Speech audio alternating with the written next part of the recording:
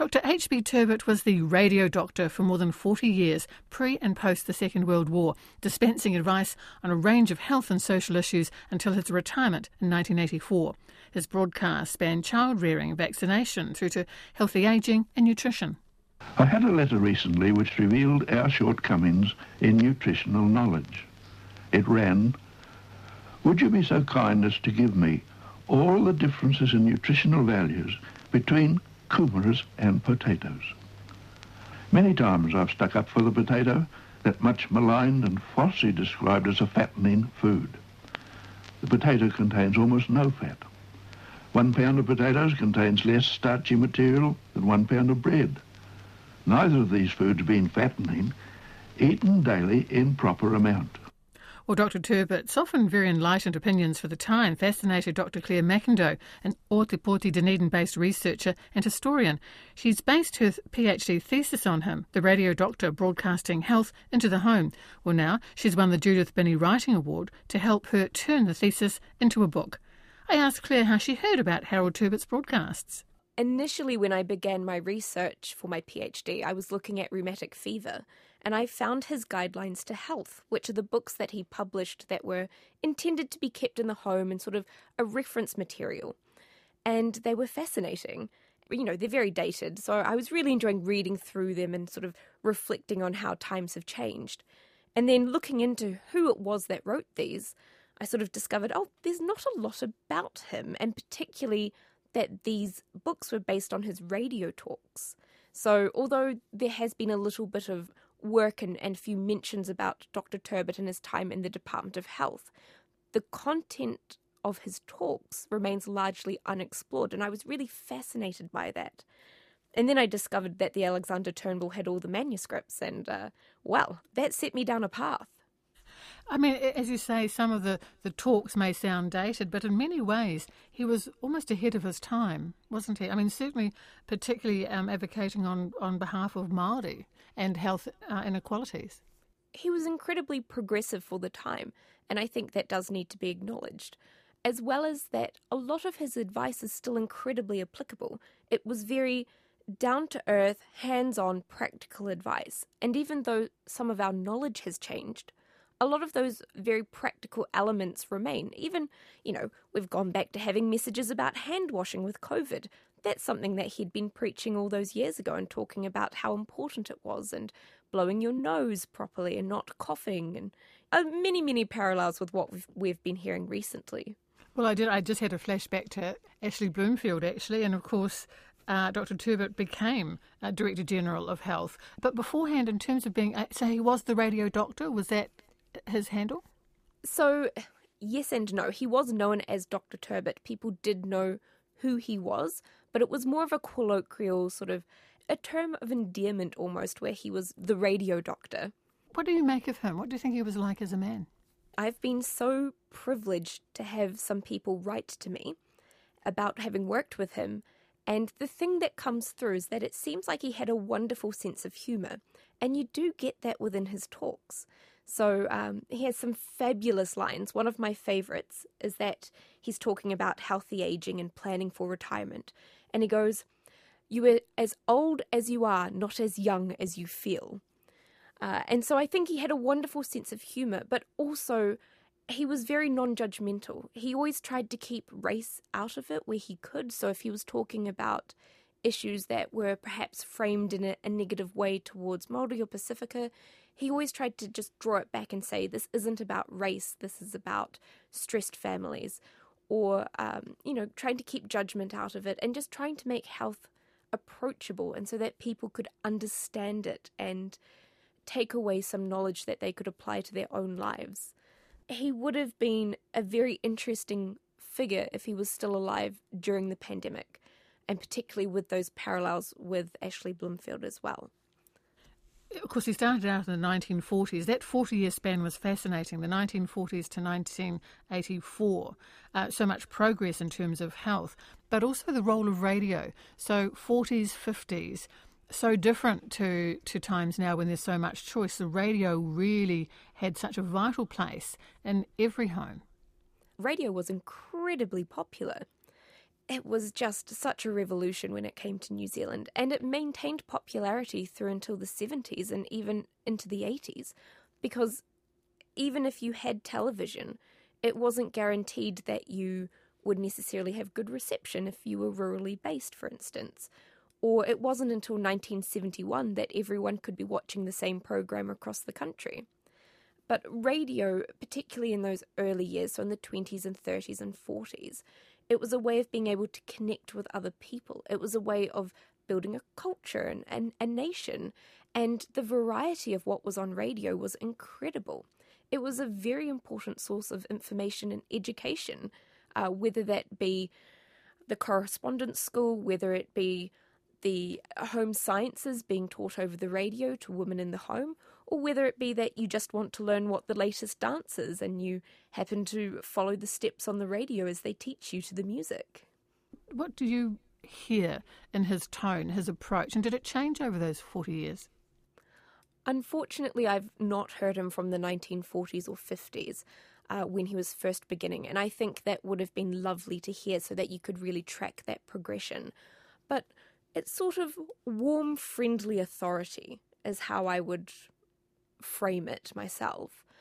Certainly, people have written to me remembering listening to him and the fact that they found his voice to be very distinct and comforting in some circumstances as well. It was very reliable and they associated being able to trust him with that voice.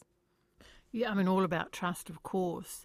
How influential, Claire, do you think he was over that time in terms of not just conveying the best possible information for health and also social issues over that time, but people acting on his advice? Well, that's the million-dollar question. He seems to have had popularity. Certainly from the length of span he spent on the radio, we can assume that he did have some level of popularity. Certainly in his later years, there was discussion about, well, what do we do when he retires? He's so popular, this is such a valuable resource. And certainly even in fan interaction, so fan mail from the 1940s, it's a wealth and it's really varied. And there's people who are writing to him about deeply personal issues and asking for advice. The same with tracking in the listener, we can see people writing in and talking about him. So there seems to have been a level of engagement and there seems to have been a level of popularity there. Unfortunately, it's impossible for us to say exactly, oh, well, people strictly followed his routines and everyone listened to him. We can't assume that, but it would certainly seem as though people who I've spoken to do remember him and did follow his advice, or they had parents who they remember listening to Dr. Turbott and following what Dr. Turbott said or referring to his guidelines of health, his published works. So within that small-scale study, we can see that he was perceived to be a source of good, solid, approachable knowledge. What were the variety of questions that came in from listeners? Incredibly varied. So you have teenagers writing in about their acne. You have older gentlemen writing in about their greying hair and can they reverse it. This is not a fan mail, this is through the listener. I did have someone writing to Dr. Turbott suggesting that you rub an onion on your head to prevent hair loss. That did not go to broadcast, that was not verified. But in terms of deeply personal letters, we have women writing about their concerns of having breast cancer or about issues of abortion, which was highly controversial and was very much deemed to be not appropriate in that it wasn't something that you should be doing in the 1940s. But he would address them, Claire? Was he Yes. quite fearless, do you think, in that way? If he felt somebody needed advice on breast examinations or sexual conditions, as you say, quite shocking, particularly in those early years, he was pretty fearless in that way? Every person who wrote in got a letter back, which is incredible. And some of those letters he would be replying in that deeply personal nature, and he would be writing to them very much like, I understand and I can appreciate what you were going through. I have an instance of him making an appointment for someone and referring them on to a doctor and saying, you should go and see this person. I've arranged it for you, you just need to go. So you can see him taking time and caring about the people who are writing to him. And certainly in cases discussing abortion, he might not necessarily say, this is the right thing or the wrong thing, but he would always sympathise with their situation and say, I can understand where you are coming from. The sort of social issues, I guess we've touched on some of them, but how broad was his scope? Things like mental health. Yes, so we do see mental health being discussed. We see that right from the 1940s onwards. So with World War II, with soldiers returning, there was some discussion about mental health, not in the terms that we would use, and not discussing PTSD as such, but sort of talking about the stresses and that people returning home from the war may find it difficult for a little bit. Going right through to the 1980s, we have a wide variety of issues discussed, including drugs and alcohol, so substance abuse and what that meant. We have the contraceptive pill discussed, and he was actually censored from talking about that in 1961, so did not broadcast on the contraceptive pill until 1969 because it was believed to be too controversial. And it was also believed to be a discussion that should be held between a woman and her GP, not in the family room or not in the kitchen, in the family home. There's a number of talks about venereal disease, and that's talked about from the 1940s through into the 1980s, and that idea that this is something that you catch off people, not from things as well. When there's a moral panic about teenagers in the 1950s, he's talking about teenagers, which are really a newfangled thing at that point. Even the term teenagers is a 1950s term. And he's talking about teenagers and what they need and why they might be acting out and what parents can do in these situations. And sex education, that's an incredibly important topic that he discusses, and about how to talk to your children about puberty and development and sex and what that means. You know, over 40 years, the health advice that was perhaps given in the 1940s was the best scientific and health information available at the time. And if you compared and contrast that to the 1980s, I mean, I was thinking of even things like sudden infant death syndrome, that advice changed quite a lot. Would you have found that as well? Any examples of that he kept up with the change in research and wasn't afraid to say, look, I know that in the 1940s this was my advice, but actually that it's now changed? Yes, so we do see that. One of the most obvious examples is around smoking. So in the 1940s, he talks about smoking, and he talks about how children shouldn't smoke because it'll stunt their development and it's not good for them. And you shouldn't smoke to excess. And he does address that. Then as we go on, we do see him sort of talking about smoking and cigarettes as being a way of relieving stress. And so it's good to prevent heart disease. And then we have the revelation that smoking causes cancer. And then it's an instant change of, nope, don't smoke at all. You shouldn't do it. Allegedly, he gave up his 5-cigarette-a-day habit instantly as soon as he found out that smoking caused cancer. He went cold turkey. And that's something that he pushes in his talks, and he addresses, I did say it was good for stress, but now we know it's not good for you at all, so don't smoke, don't take it up, don't do it.